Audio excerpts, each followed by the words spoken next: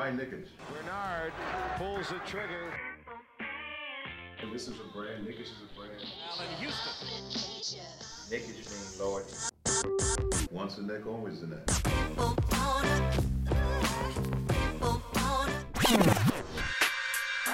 touches, puts up a three. Won't go. Rebound back. Back out to Allen. His three-pointer. Bang! Tie game with 5 seconds remaining.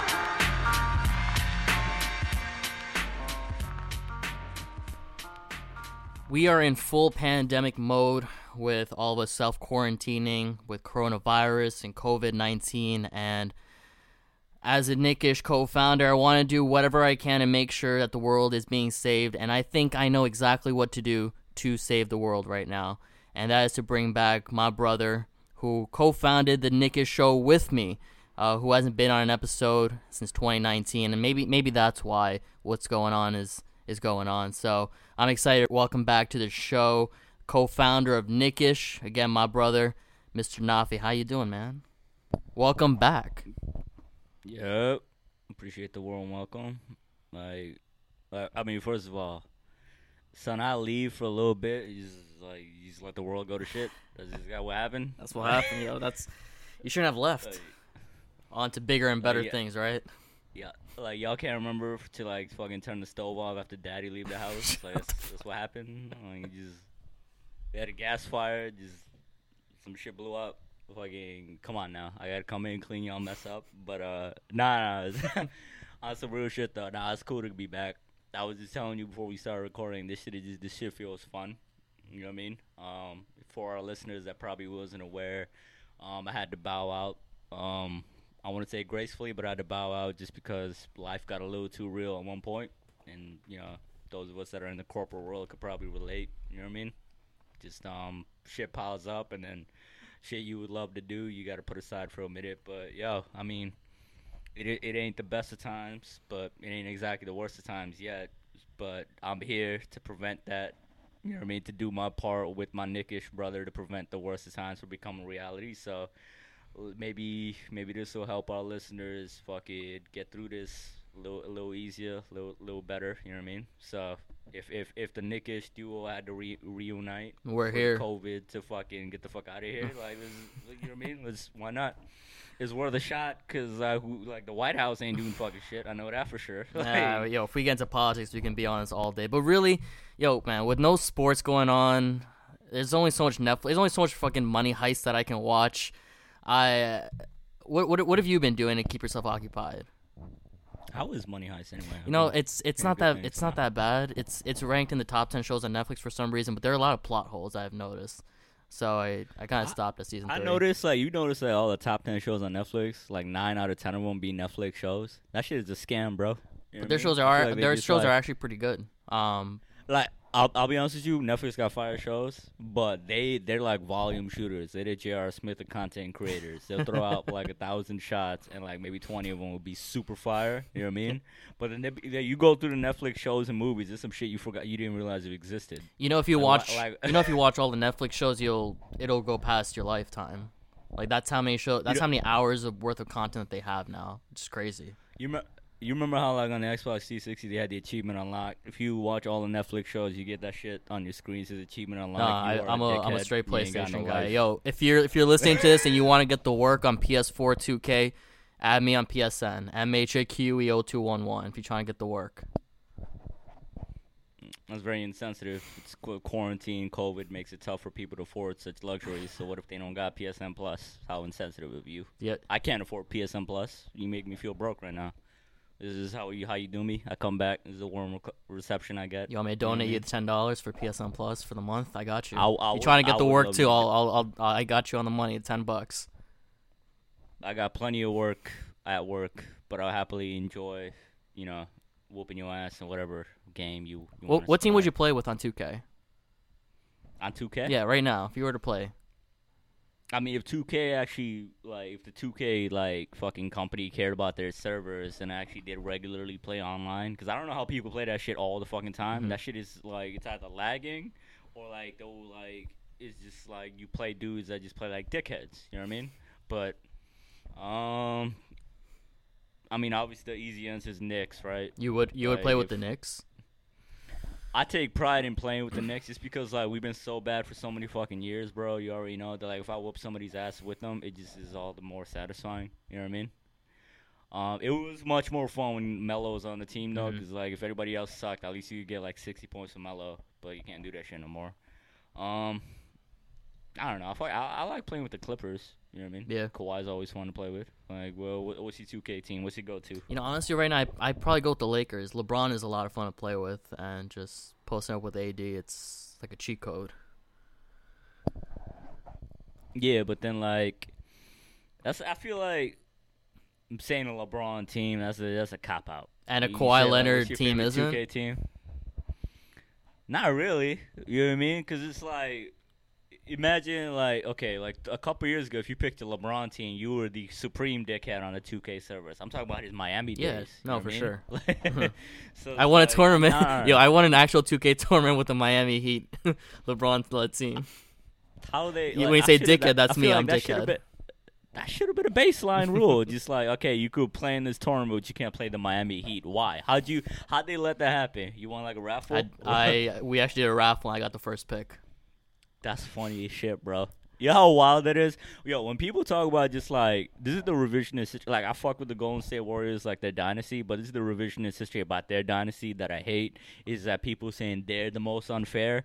Bro, it's like people forget Miami existed. You know what I mean? Like, think about the sentence you just told me. Y'all had to have a raffle to pick who could use the video game team of Miami in a video game tournament. You know how wild that is? That's respect to me. You know what I mean? So, like, when people talk about Golden State was unfair, nah, Miami just happened before that. Everybody thought that was unfair. You know what I mean? No, I mean, Golden State, as much as it sucked to see them win for so many years, they built themselves naturally, but minus KD, of course. But they won 73 games without KD, with every player, for the most part, was drafted. So that doesn't make much sense to me. Miami Heat, obviously, you know, they kind of...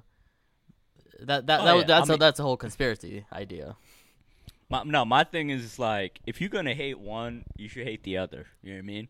My point is, I don't care. Like, I don't hate. I mean, I hated Miami, but then I saw the error of my ways, and I was just like, why am I hating these dudes? Because if it was the Knicks, I wouldn't be mad. You know what I mean? I'd be happy. It's just hypocritical. So my thing is like, when Golden State came around, I was like, okay, they're a monstrous super team. I didn't get to enjoy the Miami era to the fullest because I was spending too much time hating them. Why am I going to deprive myself of basketball enjoyment and fucking hate these dudes? You know what I mean? Because like, once KD got there, I was like, yo, this is a fucking video game. Yeah. Why is everybody complaining? You know what I mean? Like, tell me not in the back of your mind. You're just like, I do want to see what it would be like if fucking Kevin Durant and Stephen Curry was on the same team. You know what I mean? Yeah, I felt bad that I didn't get to appreciate LeBron James' greatness for those years while he was in Miami. Looking back on it now, he was, you know, it's without a shadow of a doubt, he is, you know, the GOAT. Maybe, you know, outside of Jordan, but I wish I got to appreciate him more. But when he left and went back to Cleveland, I think 2016 LeBron was one of my most favorite players to watch play. He was insane. Oh yeah, no doubt. I mean, that, like, obviously 3-1, fucking that's a comeback, like, of a lifetime. You know what I mean? But I just bring up Miami just because, like, well, first of all, you brought up KD, just like him coming to a 73 win team, and like with Miami, the comparison I like is how people compare it to like a startup. You know what I mean? Like a startup IT company, where it's just like it wasn't like LeBron joined like an established dynasty. You know what I mean? Or like a team that just won a ring. He joined two other great players to start a dynasty. KD went to a team that just won a ring like 2 years prior, right? Yep. So I bring that up just because, like, I don't know if you saw, but like Ethan Strauss, he's like a Golden State Warriors writer. He put out a book about just like that whole run, and a lot of it is just like shining a light on how much of a bitch ass motherfucker that KD is. You talking about the 73 win team, or are you talking about KD's first season?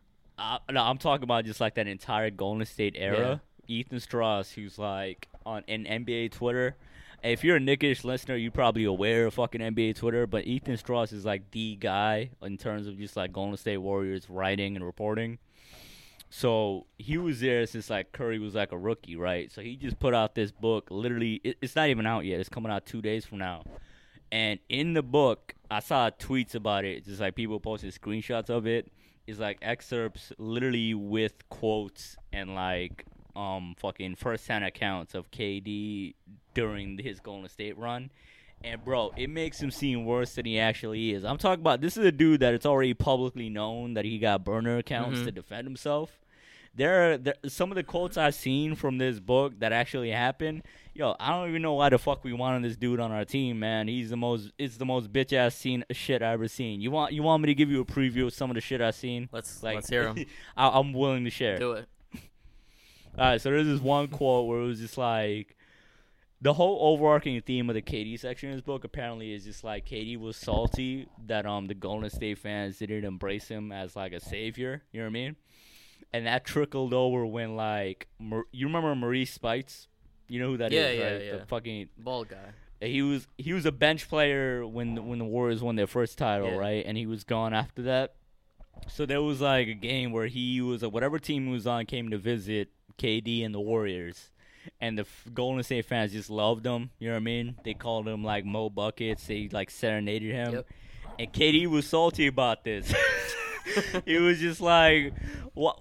Like, why is he calling Mo Buckets? He never fucking averaged 20 points." That's a direct quote. That's a direct quote in this book, bro. And I'm just looking at it. I was like, yo, why the fuck did we pine for this dude for a year? Like, obviously it's because he's a great player, but it's just like, it puts shit in perspective. Like, no matter how good you are at basketball, your personality flaws will always shine through, and that is some bitch-ass shit, bro. Yeah. Who doesn't love Maurice Spites? You know what I mean? Like, what a dumbass where is he person playing to hate on. nowadays? Where is Mo Space? I think he's on the Clippers, or maybe in China. Well, shit. I mean, he might be bagging groceries at Walmart with a mask on right now. I mean, I don't know. I swear to God, I don't know. I hope he's healthy and happy right now. I hope his family is quarantining smart. I mean, I don't know. But nah, it was just, we brought up fucking LeBron in Miami. I was just thinking, like, if that book is coming out April 19th, I think. That's in my Amazon cart already. So, I hope Ethan actually, I don't know if he's a Nickish listener, but if he is, I hope he likes that we just plug this shit. But if you want to, it seems like if you want to find out more about how much of a bitch-ass motherfucker KD is, cop that book. And I might just do that. What else are we doing in quarantine? Like, actually, that brings my next question. You been doing any reading during quarantine? Well, what's on the Mo reading list? Yeah, actually. Nothing like sports related. Ray Dalio wrote a book called Principles. It's pretty good. I was watching a video with him and P. Diddy, and they were talking about it. I'm like, shit, P. Diddy's trying to read it and talk about it. I'm gonna read it. So I got that. The Sympathizer is this book about like this double agent guy from Korea, Vietnam during the Vietnam War. That's two different nations, brother. You just offended one of our. You either offended our Korean listeners or I wasn't sure. I forgot which war it was about. I'd apologize to both. You know the fucking climate we're in right now. Our Vietnamese listeners, we are sorry. Korean listeners, we are also sorry. That's courtesy of Mo. Yeah. Do you co-sign that apology? Yeah, 100%, man. I don't want this shit to come back. We're in an era where everybody fucking quotes everybody and trying to cancel them out. I don't want this to come back in 6 months. When motherfuckers try to cancel Dave Chappelle's, when I'm just like, this cancellation movement is just fucking retarded. Dave Chappelle? Are you kidding me? You saying retarded is going to come back to bite you in the ass in 3 years. Yeah, apparently it's the R word now. I mean, I got a brother. You're trying to be GM of the Knicks. Some asshole's going to pull this up on a burner account. I mean, I was just going to say that I got a brother whose first name starts with an R. Yeah. What the fuck was he talking about? Books. Yeah. Okay. Yeah, and I've been reading Kobe's book. And there's always, so much knowledge you can learn from it. Speaking of which, like, he died. Yeah. Speaking of which. Yeah, we just took a really dark turn here, but that was the hardest left turn you could probably take. Speaking of Kobe, that man is in a grave right now. What, your thoughts? my man Mo with the swiftest, smoothest transitions. We've recorded a handful of episodes in 2020, and none of them was about Kobe. I couldn't watch his tribute.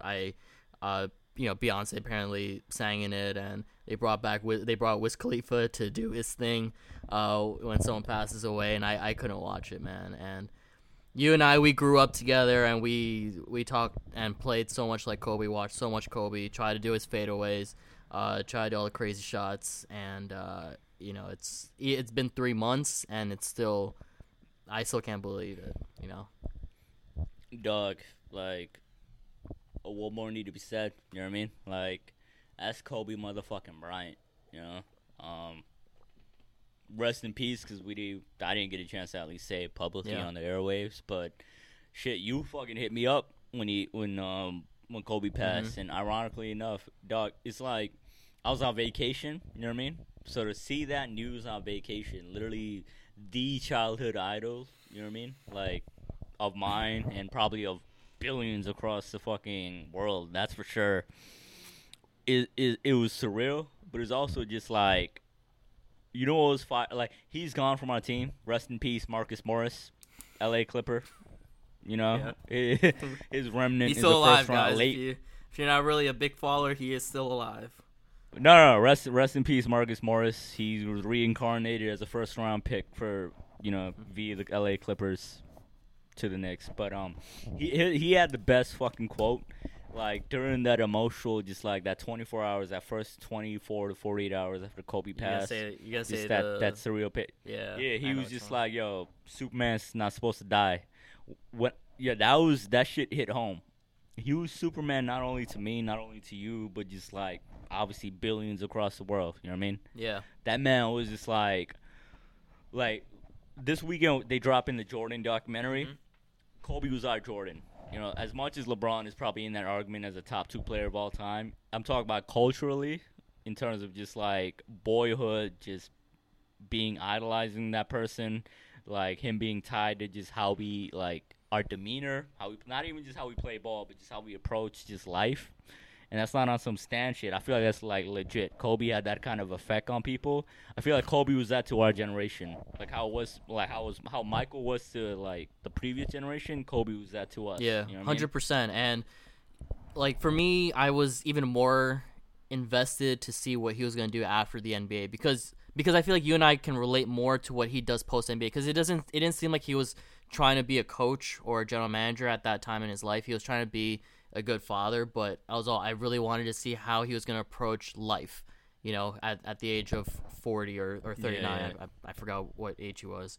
And it was like that. I think I was watching an interview with him the day before with Matt Barnes and Steven Jackson. They were just, they were just talking shit, and there's so much to learn from him, and that, just that missed opportunity that we're not ever going to able to know what he does really post basketball. I'm sure it probably would have been greater than what he did as an NBA player, maybe with the sheer will that he has, the way he takes on life. That's what I really wish that we could have seen. Yo, ironically enough, it's just like, you could probably relate. It's just like, my girl, like, she knows I love basketball. So my girl knows I love basketball, obviously, but it's just like, like you guys relate to this. It's like, to an extent, they can relate to our love of basketball only to a certain extent. It was just Kobe passing, where it's just like my girl realized how fucking ingrained, not even basketball, just like Kobe's influence was and who I was as a person. You know what I mean? And that's like, it's sad that it took tragedy for just like that to become clear, but I feel like that's the case for a lot of people, a lot of dudes out there. And I don't mean to be sexist. There's probably chicks out there, like, girls, women out there. You know our climate now. Whatever, cancel me. I just made my return appearance. Whoever is out there, cancel me. Go ahead. But whatever, male, female, whatever gender you claim, non-binary, binary, whatever. You could probably be out there relating to just like the effect Kobe had on you, just as like not only just playing ball, but just like your work ethic as a fucking human being. Just like my girl wasn't like familiar with Kobe, but the biggest thing that probably shocked her the most, or not shocked, but just like impressed her the most and just like really resonated with her, was just like hearing that Kobe, he was so in love with Vanessa that he just taught himself how to play a song on the piano just to like impress Vanessa. You know what I mean? Something along those lines. And it's just like that kind of like will that like almost sociopathic like desire to just be great at something. That's, I mean, obviously nobody wants to be a sociopath in real life, but just like you adapt that to just like work, like just making my fucking 9 to 5 like desk job just exciting for me to just like be motivated, to just like go to work every day. That's the kind of effect Kobe has. You know what I mean? Like I don't know if you could relate, but this is how it is. Yeah, it's just the way you take on life with the sheer like it's as cliche and corny as it sounds. That never give up attitude was 100% real with Kobe, and you know where everybody is always going to refer to the torn Achilles. You know, not that many. No one goes up after a torn Achilles and takes 2 free throws and walks back on their own 2 legs to tail to tail, and it's like that kind of pure perseverance and will and just love for a sport or even a thing. It's not common, and you see it with Jordan and you see it with Kobe, people who are just obsessed with perfecting their craft, and it applies to whatever your craft is, whatever your interests are. And for Kobe Bryant, he's one of those guys who's going to go down in history who was someone who would work endlessly to perfect their craft, and it was a never ending journey for him. Awesome, real shit. I saw the fucking comparison on Twitter. It's just like the world went to shit. No, not even a comparison, but it was just like the world went to shit as soon as Kobe passed. You know what I mean? Yeah. It was just like how if fucking Goku died in Dragon Ball Z and then the villain showed up, that's exactly what happened. You know what I mean? It was like the fucking Android saga when Goku gets that virus. He's about to be on his fucking deathbed. The androids show up and just fuck up the rest of the characters. That's what COVID's doing the rest of us. Kobe's in heaven. He can't help. You know what I mean? Like, the Mambo is our guardian, and just like he had to leave. He obviously unfortunate passing, and then now the rest of us is like left to fend for ourselves, bro. And I think even harder was when I found out that his daughter died with him. I think him dying was already a shock, and I'm like, nah, Kobe Bryant is our Superman. He can't die. And then he died, and I'm like, all right, fine. I was starting to accept that, and then throughout the day, as fucked up as it was, TMZ, everybody was reporting all these wild things. They were trying to be the first and whatever, whether or not it was accurate. And some people were saying, Gianna died. Some people were saying that she wasn't on the helicopter with him. And then once TMZ had me thinking, my man Rick Fox fucking bit the bullet too. I was fucking in shambles. Rick Fox, that man has $1 million smile in the game of a fucking saint on the basketball court. You telling me he passed too? Like, that was too much for me to process. And it turned out it wasn't true, but I mean, that's just sensationalist journalism for you. But I didn't want to interject, but it's just like, it was fucked up. You're right. That first like initial moment when the news is breaking, they would have you thinking everybody fucking died. You know what I mean? I saw one report that like Kobe's whole family saw that too. Was on the helicopter. I was like, what the fuck? Like, nah, no fucking way. I would have broke down and just fucking cried for years. No way. The whole family, that's some fucked up shit to do, bro. Like, I don't know. It's to me, you see this with celebrity deaths all the time, but anytime a major one dies, these outlets, these news fucking entities, they fucking trip over themselves to report whatever the fuck. And then like within 24 hours, it turns out like those initial reports, most of them are bullshit anyway. Yeah, but then they're gonna try to get that one report that was right and still claim that they're the first ones to report it. It's a death, man. And I don't know if this is true. I believe Vanessa heard it through like social media before she got the call.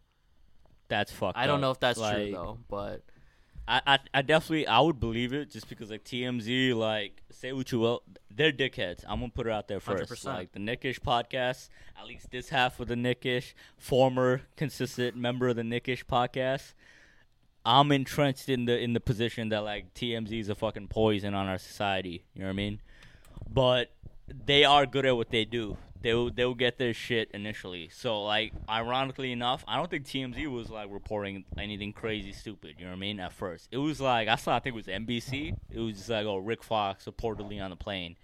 Bro, I told you I was on vacation. I was on a fucking cruise ship with barely any cell service. So I'm over there like getting text messages randomly at weird ass occasions. You know what I mean? About like Kobe passing. I'm just fucking scrambling, and then I get like reports of fucking Rick Fox dying. First of all, I was like a fucking 7-year-old, 8-year-old when this man showed up at the Nickelodeon Awards. to pick up a award on You the talking about Rick LA Fox? Lakers You behalf. still talking about Rick Fox? Okay. I'm talking about Rick Fox. He showed up to the Kids' Choice Awards. He picked up the Nickelodeon blimp. I'm 8 years old. I barely know shit about basketball at this point, but I'm like, I recognize him.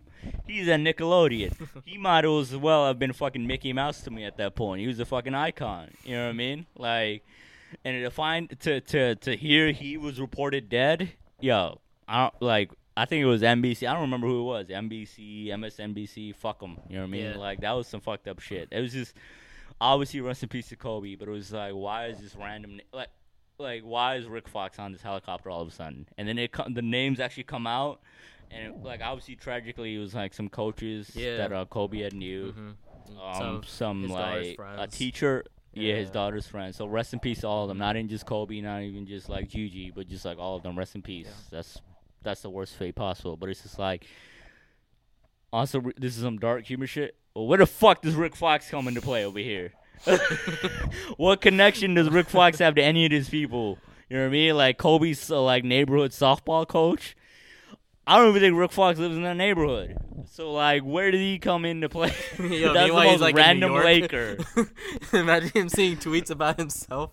Yo, my thing was, it was believable just because it was such a random Laker. They was like, oh, it's Rick Fox. Why the fuck would they make this shit up? If it was Derek Fisher, I was like, nah, that's fake. You know what I mean? That's just fake. Everybody knows Derek Fisher and Kobe is cool. You know what I mean? Yeah. Of course, some idiot out there would just make up Derek Fisher was in the helicopter crash. Rick Fox, though? Do you feel me how ridiculous that is? It wasn't Shaq. It wasn't Derek Fisher. It wasn't Robert Horry, Mr. 7-time Big Shot Rob championship winner Robert Horry. It was Rick Fox was the other Laker that was on this plane, supposedly.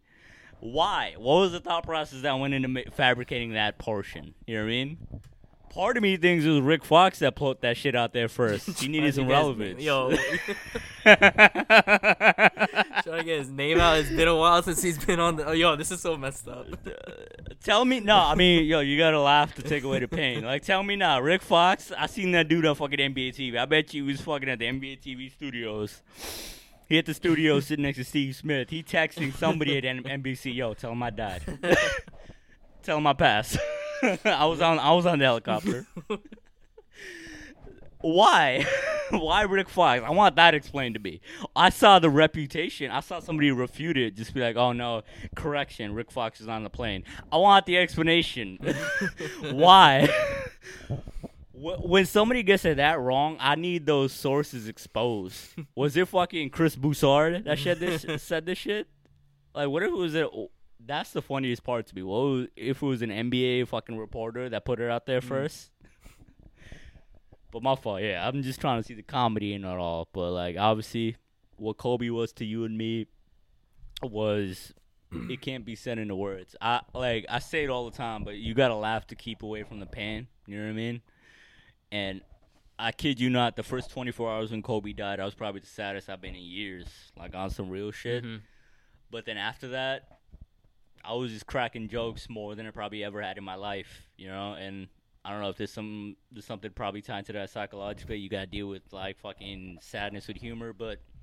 Damn, we got real out here. That's how you got to deal with it. Like, yo, like, look at real life right now. Look out your window right now. Literally, the government took away our choice to be either introverted or extroverted. Mm-hmm. You got to laugh. You got to laugh to, like, keep saying, bro. Yo, I haven't gotten a haircut. Crazy times like I haven't gotten a haircut in, like, 6 weeks. In a week, my hair is going to start looking like Ron Baker's hair. And... Rest in peace, Ron Baker. Rest in peace, Ron Baker. He's still alive, by the way. But, you know... Just not. Nah. He passed. His NBA career long dead. No, didn't he get a 10-day contract with somebody? Temporarily, I don't know. He might. His NBA career still might be dead. Might have got a 10-day contract on Tinder. Like, say what you will, but that man's not ugly. Ron Baker, get him a good haircut.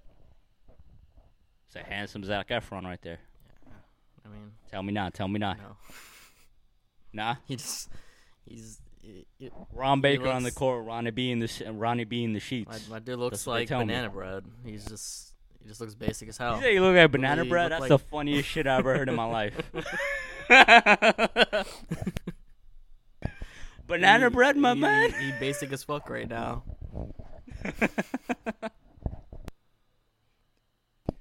That's mean. I don't even know how to take that. Can you imagine? Like, you bump into somebody in the street, you say, the fuck is wrong with you? And they call you a banana bread. How you even take that? The fuck out my face, you banana bread fucking looking motherfucker. Like, what? Alright, I apologize. I don't want to be a banana bread. Well, you know, this year we haven't heard much about your takes on the Knicks. This has been one of the most lackluster seasons I've ever watched. They're what, 21 and something. I mean, at this point, who gives a shit? They're, I think, the 5th or 6th worst team. The draft lottery is coming up soon, but this year's draft doesn't look that strong. Doesn't look like there might be like 1 or 2 potential superstars. Everybody else is pretty, vanilla or banana bread at this point. Yeah. Last year we had a post where we called David Fizdale our man crush Monday, and we were very high on him, and then he started the season at like 4-13, and everybody minus Mitchell Robinson and maybe even Frank Ntilikina for the most part really digressed this season. And who was the most disappointing player for you, or personnel in the Knicks? I mean, first of all, David Fizdale. I must say one thing, and this is like utmost respect. That man was put on this earth to just be a talker. You see his wife, you know what I mean? You see how he just conned a whole fan base, a die-hard Knicks fan base, into believing in him. And then he just turned out to be just like a brain-dead Mr. Potato Head. You know what I mean? That's the wildest part of it all. I look at his wife. I look at his living situation, how many millions he's made. I look at how he just became coach of the Knicks. Now, he's a 2-time head coach, mind you. Mm-hmm. And I know we were both like, we had positive feelings about Fizdale. And I say this with utmost respect. That man is a talker, but he's not a doer.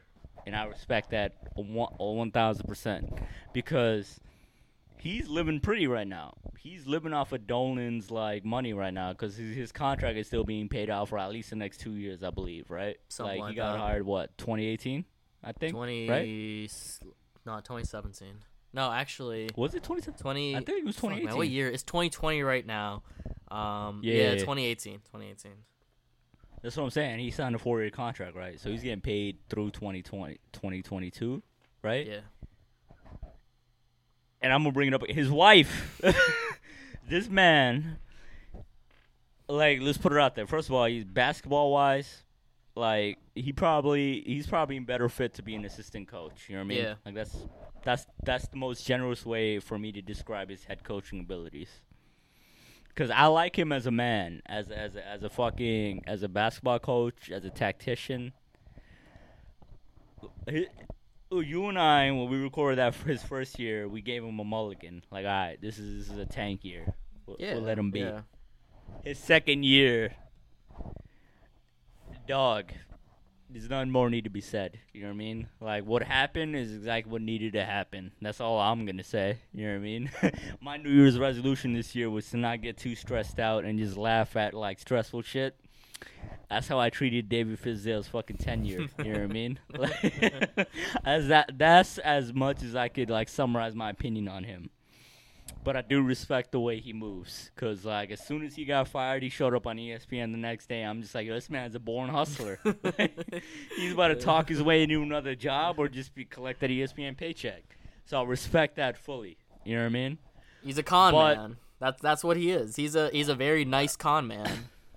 I'm glad you said it and not me. You know what I mean? Because, whew. He could be a sociopath for all we forte. know. He's a bona fide con man.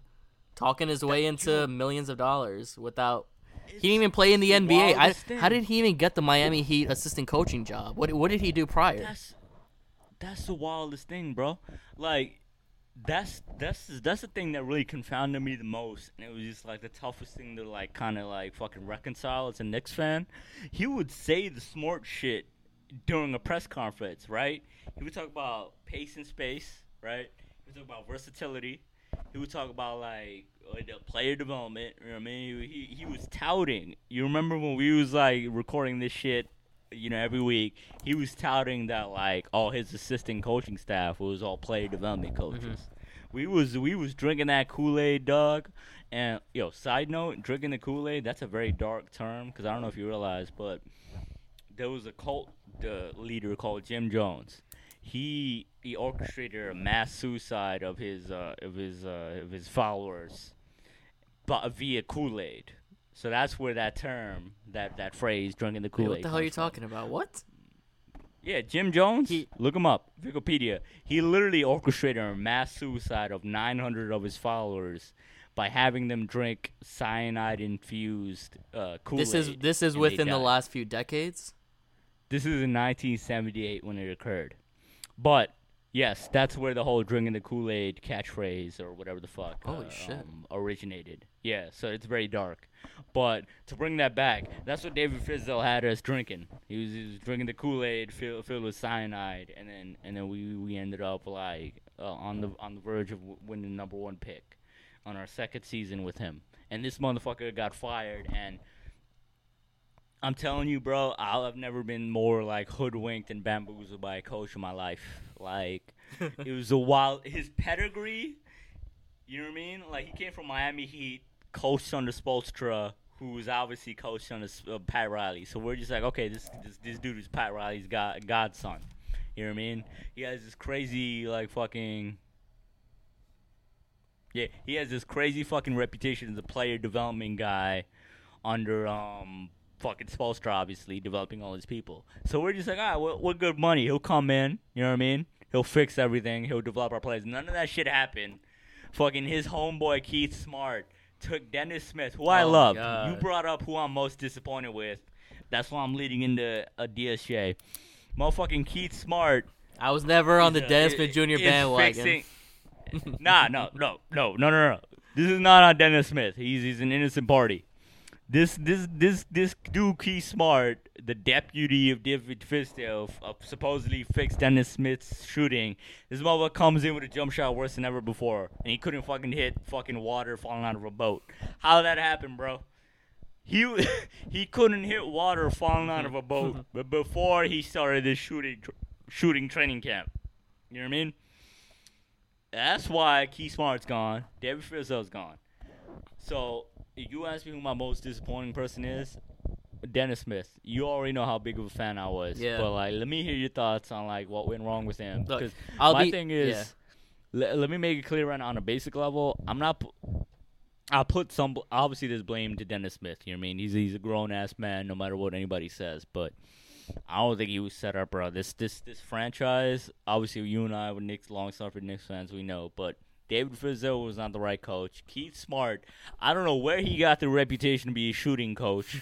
While you and I both that summer was thinking, yo, Dennis, fixing his jump shot. All-star, third year. Yo, Keith dumbass just fucking ruined his fucking jump shot. I see what you did there. Yeah, dumbass. Because you see what I did there. His his name is Smart. Sure. Yeah.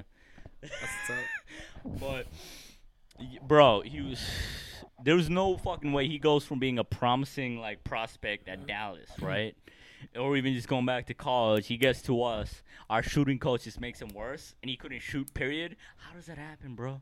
But, yo, what are your thoughts on Dennis? Because I wasn't around, obviously, for the Knickish, what was going on during this travesty of the season. Yeah, I mean, I'll stop ranting and let you take it I'm away. not going to lie.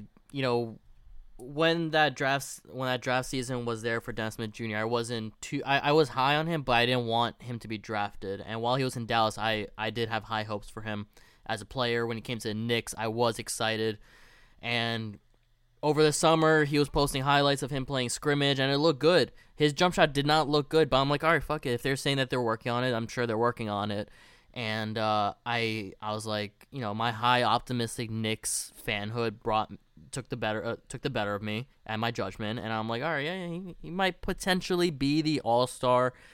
We gave up Porzingis for him. He's putting a lot on his shoulders. He might rack up like 20. You said all-star, bro. Oh my goodness. He might rack up we were like so 20 delirious. and 6 and like 3 boards, shooting like 45% and like 40% from the 3. Some shit like that. Great numbers. Best point guard on the team. And I was actually at the Boston game, the home opener, and he came in and he just, and no one really pays it as much attention to this, but I think Knicks fans are one of the biggest enemies of the Knicks, and the way we react to everything, whether or not it's a potentially good thing or a potentially bad thing, we overdo it to the point where it's always detrimental to the players on the Knicks. And that first game that Dennis Smith Jr. played, and he played horribly. He missed like 2 or 3 shots in a row. And there was a "We Want Frank" chant that actually CP from Knicks Fan TV started. I was right behind it when he was doing it. And I'm like, oh shit, this is going to fuck up Dennis Smith Jr. It's going to fuck up Dennis Smith Jr. And then there was that walk back to the bench where he was just... He just had that attitude, and just he didn't want to go back to the bench. And it was all in the face. Like he just couldn't hide his disappointment in himself, and I'm sure he got jealous of the love that Frank was getting, and that it just started to go all in his head, and that led to other poor outings. And what he averaged this season, like 5 points a game.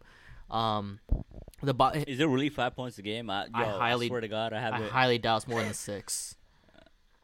Dog. And what the fuck? This season, like his stepmom died, and it was just a lot for him to take in mentally, which I get. But at the end of the day, like you're a professional NBA player who we had high hopes for, and we're paying you money to ball at a high level, and you just weren't doing that. And if your shots are not going in, that's one thing. But if your demeanor is not what it should be, then that's a problem. And I think that was the difference between him and Kevin Knox. Kevin Knox's shots were not going down, but his attitude was no problem. He was taking shots after the game, and he didn't play that well, but no one had an issue with his attitude, and that was a Dennis Smith Jr. problem, and he became like a Markelle Fultz 2.0 in a way. I think the thing with Dennis was, like, you brought her up, like, obviously, like, it was his mother that passed away, right? Like, I think his stepmom.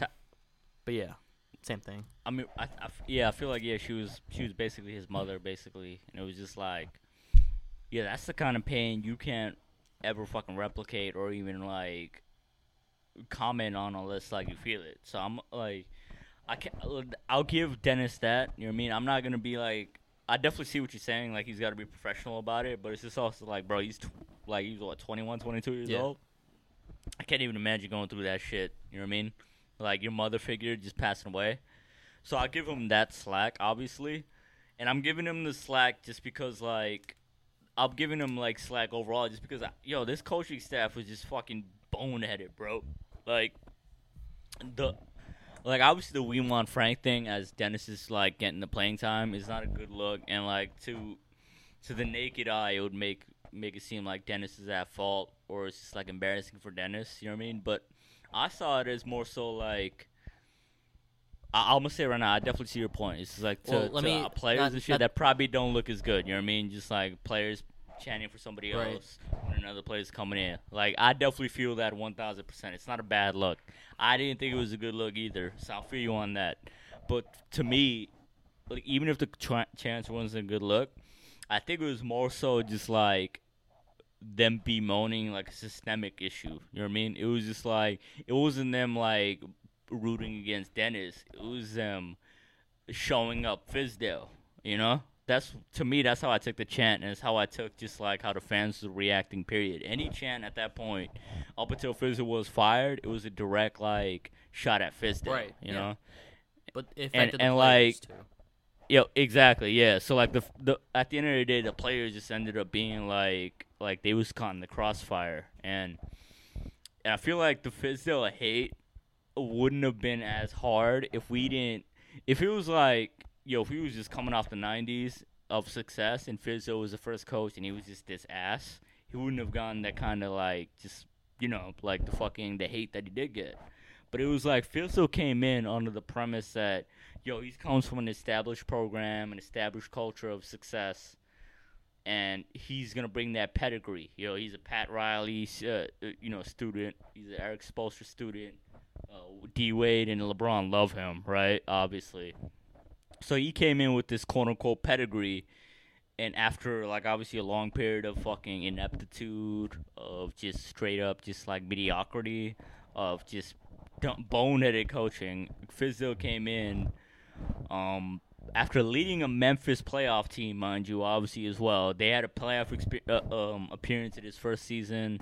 Mike Conley raved about him. He apparently had his best scoring season, if memory serves correctly. So Fizdale was coming in on top of all that, and just like him being the exact opposite of it. We expected him to just like build off of a bad tanking season and have us like 30 to 35 wins. We was on pace to be worse than his first season, bro. Like in terms of win percentage. So I think that's where that's where the chance came from. It was just more so against Fizdale. So obviously I definitely see the point. Like on a 1-to-1 surface level, it was a bad look. Like Knicks fans just look bad because we was basically turning on our own player. But I think if you look deeper, if you just do a little bit, like if not you, but it was just like on a general way, if like to an outsider, like that's not like really aware of Knicks Twitter or just even what's going on with the Knicks fan community, if you look at past the surface level, you see why we cheered like that, or why the fans cheered like that, why they cheered for Frank. It wasn't against Dennis, because it could have been. I don't know. It could have been fucking Marco Fultz himself, or it could have been any other player. No, I don't. I don't think. I'm not saying the chant was against Dennis. I was saying it was more so against. It was against Fizdale to substitute Dennis for Frank and to bring Frank out. Dennis was calling the crossfire, but his body language coming out of the game was a problem. But David Fizdale taking too long to sub him out was the biggest problem. That everybody, and that's why we're getting fed up, because he just kept bricking shots and he should have been subbed out, but Fizdale just kept him in. Yeah, and like obviously, like I haven't been able to kind of give my Knicks takes, but it feels like definitely going into the season, it felt like Steve Mills, Scott Perry, a lot of their faith relied on like Dennis taking that next step. If Dennis became that all-star, their quote-unquote plan would probably look a lot better. You know what I mean? Like Julius Randle wouldn't be like. First of all, I love that signing, Julius Randle. Nope. Like I'm doing a 180 on that, but we'll get to that later. But circling back to Dennis. I feel like we wouldn't be complaining about Julius, we wouldn't be complaining about Portis if Dennis actually took that leap. That like not only just us optimists, I feel like 1,000% Scott Perry and Steve Mills, them dudes was counting on Dennis to take that leap. You know what I mean? Because I don't know if you remember, but that summer when like Dennis, like there was videos coming out about Dennis working out during the summer, and like him like running scrimmage or having runs with the team. It would be like, I think it would be like Ian Bagley or like one of these new reporters would just be like, oh, the veterans on the team, they're talking about Dennis. He's the guy, he's looking legit, all this little like those ambiguous fucking vague reports that you see every summer about certain players, and they was talking about Dennis like he was fucking Michael Jordan in practices. Like there was like fucking Ian Bagley put up a vague report about how like, oh, the veterans on the team, they hear people underrating them. They're talking about like we're gonna shoot past expectations. Bully season. Dead ass. So these motherfuckers talking about bully season. Always just like fucking Alfred Payne and fucking Julius Randle and Bobby Portis on Twitter getting spicy. Protect the garden. Talking about like, yeah, exactly, motherfucker. Like, y'all just fucking pathetic. And the only person I don't fucking fault is Marcus Morris. This is because he's a fucking goon, period. You know what I mean? Like, when he said protect the garden, he probably literally meant protect the garden. You know what I mean? Like, if somebody actually tried to invade that bitch, Marcus Morris would be there with a spear and a fucking hammer. I don't know. Like, he's there for the smoke. He wasn't talking about basketball. These other players, though, like, I don't know. It was just like, going back to last summer, my point was just like, they was talking about Dennis in like vaguely, quote-unquote, mythical terms. You know what I mean? You'll be hearing like vague reports about like, yo, his jumper's looking wet during the workouts. Mm-hmm. Like, oh shit, Keith Smart, he got his jumpers right. It was the exact opposite, bro. That's the funniest shit about it. Like, as like you and I had optimistic expectation probably the last time you and I spoke about like our expectations for a season. you were probably the most negative of us, but we still was in that 30 to 35 win ballpark. That was so crazy optimistic. You know what I mean? Because it's like the worst that season could have gone. It went. You know what I mean? Like Dennis, they was talking about him improving his jumper. He came back. His jumper got worse. That's crazy. You know how wild that is when a man that like shoots like he's a blind person comes back and he shoots like he's a blind person with one arm. That's Dennis. Yo, we gotta get Lonzo's coach to come to the Knicks. I don't know who the hell coached him and got his shot back or shot like changed and improved. We gotta bring that man. Leon Rose gotta bring that man to New York, or just ship out Dennis Smith Jr. I'm cool with that too. Yeah, I think Dennis is a goner. I hope. You know what I mean? Like, I think he's out of here this summer. I think Julius is. Yo, you know what? Since we're here, I was a fan of Julius, of the signing, but yo, I don't know why I went against one of my core tenets. My core tenets is if the motherfucker is fucking retarded, like he ain't got no fucking basketball IQ, you can't count on him. But then I went into the season fucking gassing up Julius Randle and Dennis Smith. So, you know what I mean? So, like, the egg's on my face. You know what I mean? Like, how am I going to have hope in two fucking pure fucking dumbasses? Now, I think a lot of people would disagree with me on my Julius Randle take. He was a very frustrating player, no doubt about it. The turnovers were really stupid. His Are you going to tell me he's good? No.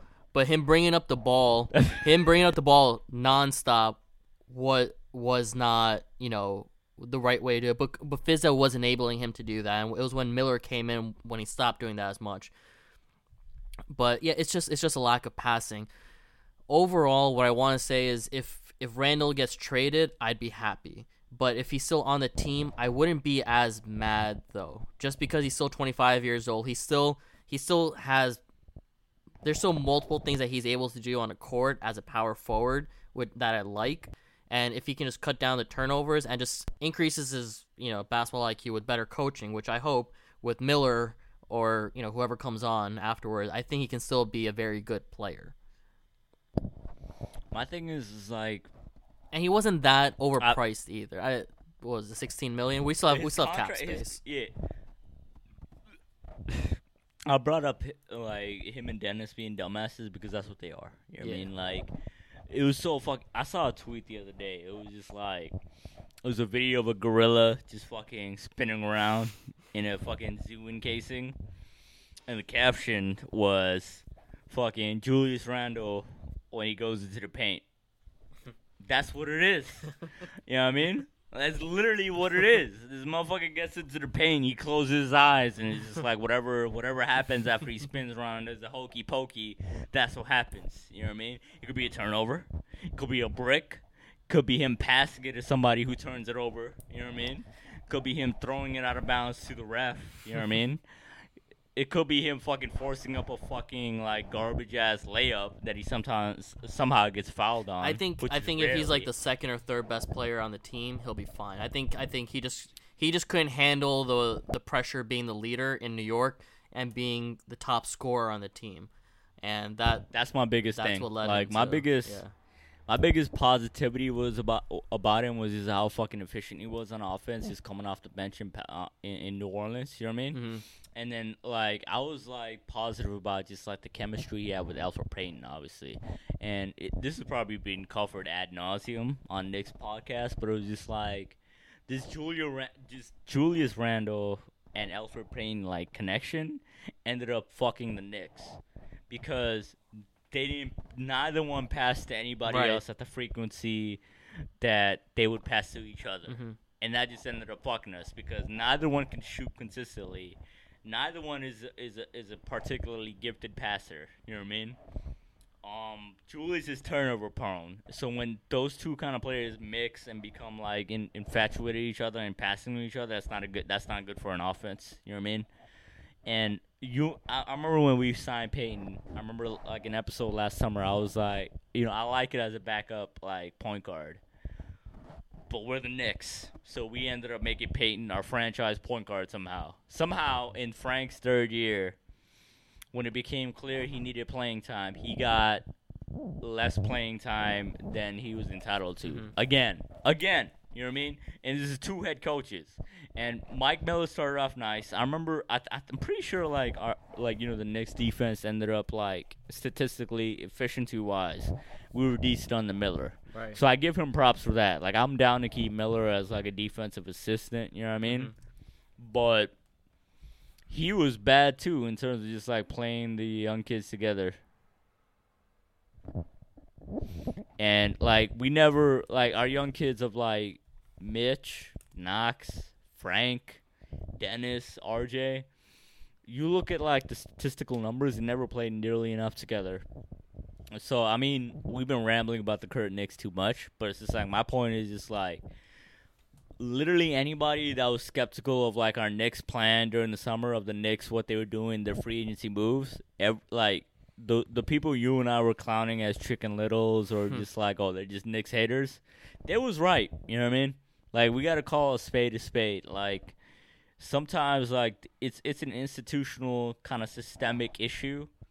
And I'm just glad, like, circling back to the present day, that we got Steve Mills the fuck out of here. 100%. Like, thank God. Like, yeah, bro, when we started this podcast, that was the biggest thing. Like, you and I, we were both willing to give Scott Perry a chance, you know what I mean, in terms of positivity, optimism.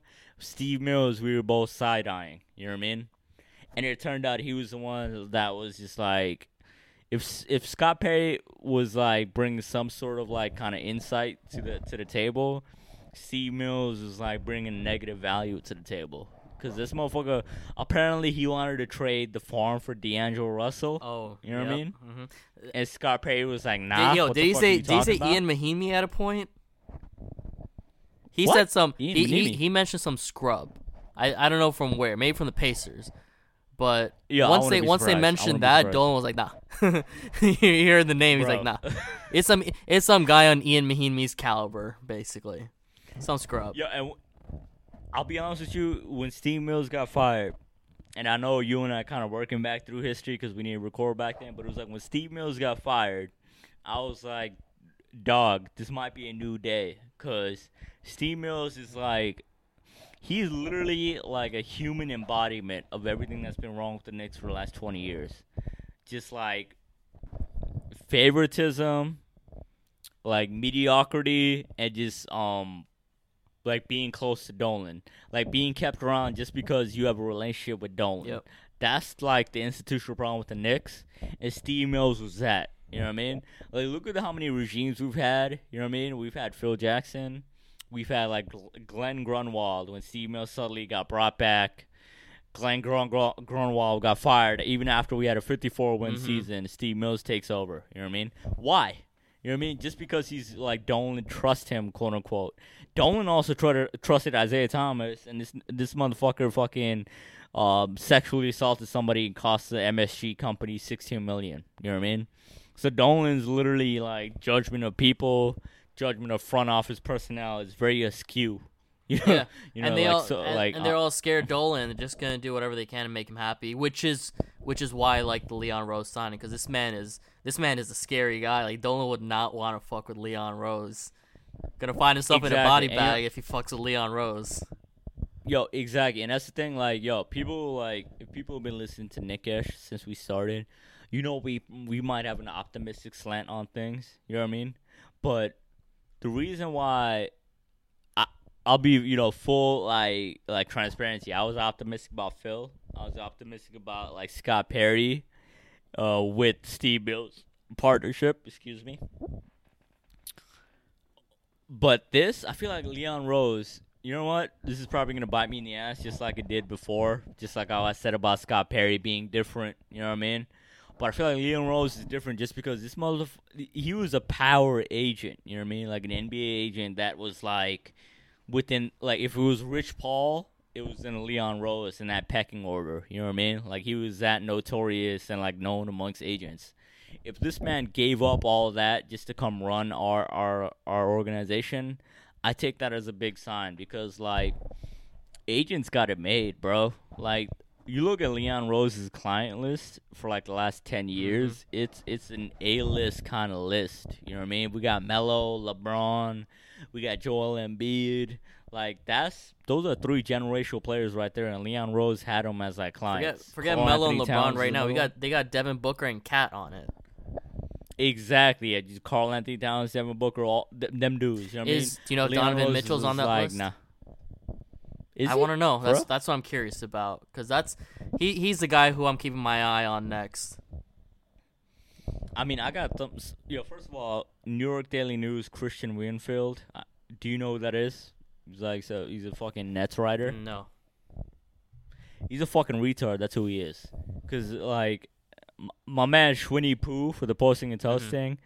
Back when I was like active on a Nickish account, I was had kind of a rapport with that dude. He's a like, you talk about like sassy like fucking You guys have a asshole lot in brown common. dudes. Yeah, sassy asshole brown dudes that like that are very opinionated about the Yep. Knicks. My man Schwinny Poo, me and him, same boat. You know what I mean? We should link up, do some shit together. But this man said, "Fucking, yo, what was I talking about?" Christian Was it- Wakefield. My Christian bad. Wakefield of the Daily News. What did Squinty Poo say about him? Oh yeah, okay. You could edit that, but you just keep it if it's funny. No, this shit's But, uncut, unedited. Don't matter. We're keeping that. Okay, I saw this on Twitter too, but it was Christian like, so Schwinny P was on the Schwinny Knicks Poo. Film School podcast. Schwinny Poo, he was on a Knicks Film School podcast, and then he tweeted about it too. But Christian Winfield for the New York Daily News posted an article saying like, yo, the Knicks should give up whatever it fucking takes for fucking Donovan Mitchell, give up Mitchell Robinson, RJ Barrett, all our picks just to get Donovan Mitchell, and Donovan Mitchell like slid to number 8 in the 2017 draft. I saw that. And I saw that. And then Schwinny just fucking tore that motherfucker to pieces. Because, like, it's a fact. First of all, Mitchell did not slide to number 8. He got picked at number 13, which was high for him. You know what I mean? Because every, like, projection at that time said Mitchell was a late lottery pick. You know what I mean? I remember. So it's like if anybody right now in the year 2020, the year of our Lord, the year of Jesus Christ, Muhammad Isa, our prophet, says that Donovan Mitchell slid to number 8, that's bullshit. You're going to hell and you're dying, motherfucker. Because like that doesn't make any fucking sense. This motherfucker, if we took him at 8, swear to God, every fucking projectionist, every analyst at the time would say we reached. Because that's what it would have been. You know what I mean? Because I remember you and I was very, like, keyed into that draft. I brought up Donovan Mitchell as a possibility. You said you was okay with him at a prospect. And you and I were both okay with him at a prospect, but we both agreed 8 would be too high. Yep. You know what I mean? At that point, it was either Frank or Dennis. So this motherfucker, Christian Winfield, puts out an article of Daily News, and he says that the Knicks let Donovan Mitchell slide to 8, and then they didn't pick him. And then 2, we should give up whatever it takes to get him because we suck at drafting. Schwinny pretty much exactly like summarized my points. 1, Christian Winfield is a fucking retard. 2, if you telling us that we suck at drafting, and the solution to that is to trade all our draft picks for a guy, then you are an idiot. Because the solution to us sucking at drafting is not to give up our picks so easily. It's literally to become better at drafting and developing. You know what I mean? Like, that's as simple as that.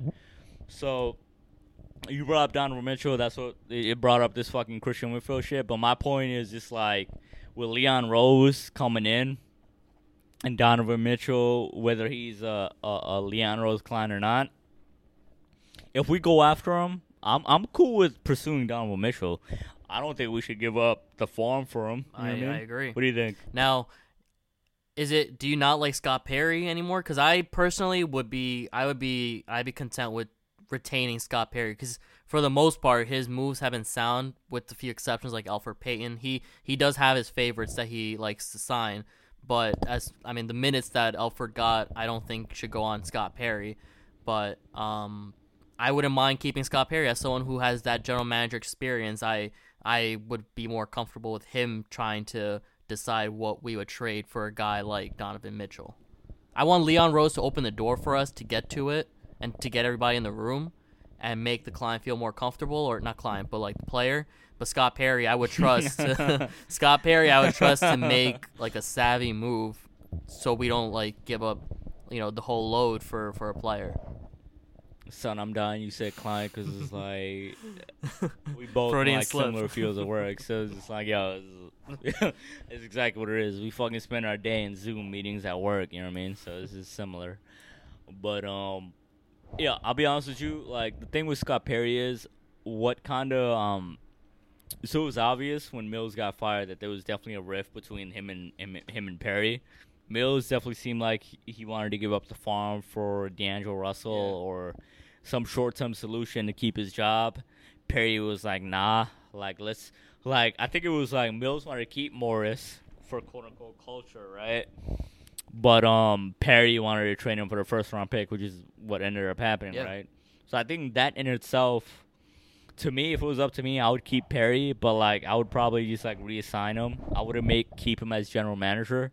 I would probably make him like, I don't know, like consultant or like I think David Blatt was a consultant, right? He left like after Steve Mills left. Yeah, exactly. But like Mills brought him as a consultant. Right. I'd keep Perry as a consultant. Keep him on the payroll because like you and I both are in the corporate business world. Like the cliche they say in that business world is just like, oh, another set of eyes can never hurt. You know what I mean? Like they say that all the fucking time. I don't know about your job, but they say it about mine. You know what I mean? Like if you have somebody come in and give like an opinion or an input, that's always useful.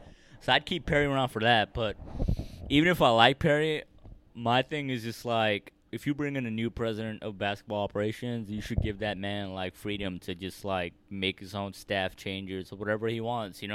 Like it shouldn't be up to like Dolan to say like, oh, you got to keep Perry. Yeah, no, it should be. I agree with that. I'm fine. I'm saying like if Leon Rose decides to keep Scott Perry, I'd be happy with that. But if he decides to switch him out, that would be reasonable for him to for him to assign his own number two.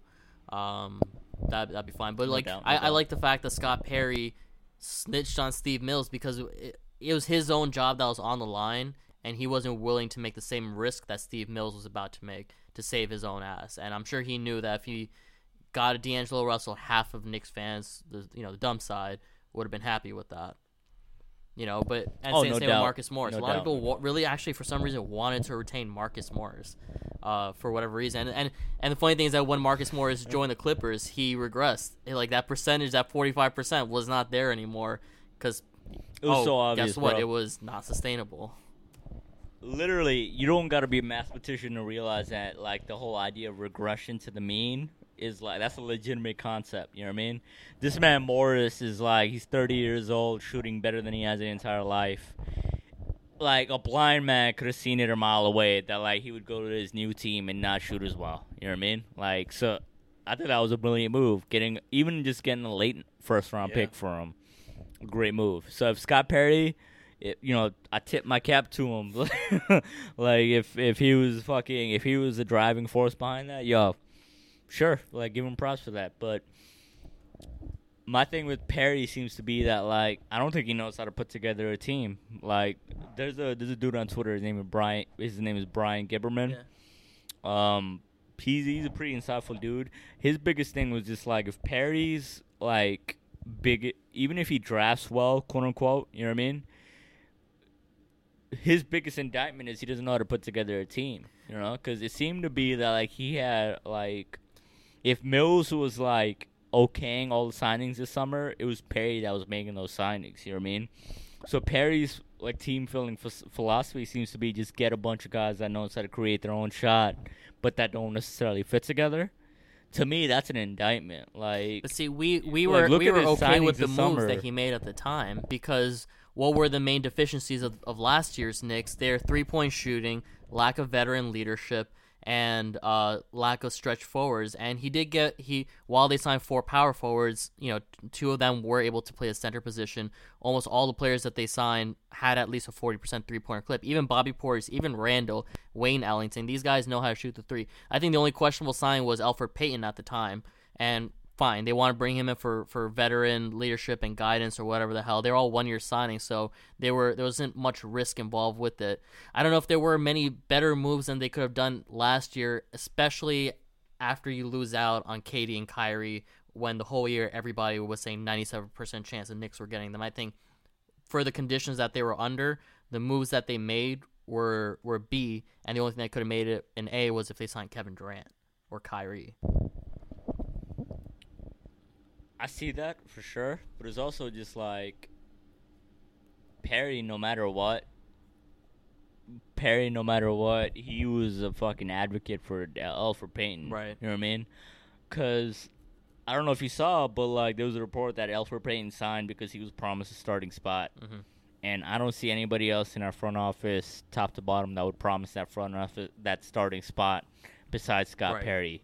So that to me, that's a demerit. You know what I mean? Like that's like a mark against him. And then two, like yeah, that's a fact. We were both like on an optimistic side. We were high on the signings to lead us to a 30 to 35 win team. And that 35 win pace didn't happen because David Fizdale didn't measure up to like even our lowest expectations of like what he would be as a coach. So I wouldn't put that against Scott Perry. But I think the biggest thing is just like I don't know who it was. It could have been Mills, it could have been Perry, but Marcus Morris becoming available all of a sudden, obviously to us was a benefit, but I don't think we would have signed Portis if Marcus Morris was down to sign with us. You know what I mean? Like from the start, you know. It was only after he decided against San Antonio that we was just like, all right, we'll sign him. And Reggie Bullock had to have had like a bad physical for us to even afford like Marcus Morris. You remember that? So my thing is like, on the surface, those signings wasn't bad. It was just like there was a confluence of events that led them to be bad, and two, David Fizdale ended up being worse. Which, you know what I mean? Like, we could say that like Fizdale was a dumbass, but then that's a mark against Scott Perry too, is it not? You know, because him and Mills hired Steve Mills 2018. You know, so it all ties together. So he signed the dudes that Fizdale couldn't use, and Fizdale was a dude that was hired by Perry. So at the end of the day, like, you and I, or at least me, from my perspective, I had positive opinions of Perry, but I mean, I'm indifferent at this point. Yeah, if we could, like, I'm willing to give him another shot. I wouldn't be mad if he stuck around, but if Leon Rose is like, nah, get the fuck out of here, I was like, all right, man, Leon got it. I mean, if he could get someone like what's his name, Bobby Webster, I think is his name, Toronto Raptors GM. If he could get a guy like that, I'm cool with Scott Perry. I'm not in love with him, but I'm not calling for his outing. But listen, I think we should try to wrap this one up because it's been an hour and 15. We got plenty more to talk about. Since it's quarantine, what else are we gonna do? All right, bro. I think we're gonna wrap this one up. We have nothing else to do, and there aren't that many sports things going on right now, so we gotta let the fans. There's no sports things. There are literally no sports bro. things. Like, actually, no. WWE is apparently an essential business if you consider that a sport. Drew McIntyre, WWE champion. Shout out to my homie, the Scottish psychopath. My dog.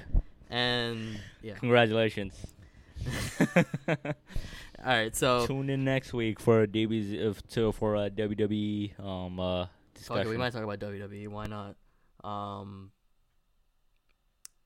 Yeah, so we're gonna try to space this one out for the fans and keep them coming back to hear more about the shit that we gotta talk about, because we talk about essential stuff. You and I are now essential workers for COVID and Corona amidst this time. We're needed. The world needs us. We're here to save the planet with our talks. Oh, yeah. Most definitely. Adam Silver shot me a text like, yo, you need to get back at it, bro. Like, the world needs Nickish. I was like, who is this? And he said Adam Silver. I was like, I don't believe it. Then he sent me a dick pic, and it was very awkward. That's when I called you for help. For our listeners that are very confused about how this occurred, that's literally how it went down. That's how Nilo is like, all right, we need to record. Who the fuck is Niloy? That's our third party. He's kind of a bitch. All right, so now we're gonna wrap this shit up. To all the listeners, thank you guys again for listening to the Nickish Show. Follow us on IG and Twitter at Nickish Show. We have a YouTube channel, website. Check us out, and this is a quarantine edition of the Nickish Show with your co-founders, co-hosts, Mo and Nafi, and we will be back for another quarantine edition of the show. Thank you guys for listening, and check us out for next time. Peace. I'm a little rusty, so is this where I say peace or no? Is this where I say peace? Alright. You mentioned the YouTube channel. Yo, you got a YouTube channel now? Check That's it out. crazy. Alright. I'm about to hop on that bitch right now, but well, let me. I'm a little rusty. Hold up. Peace.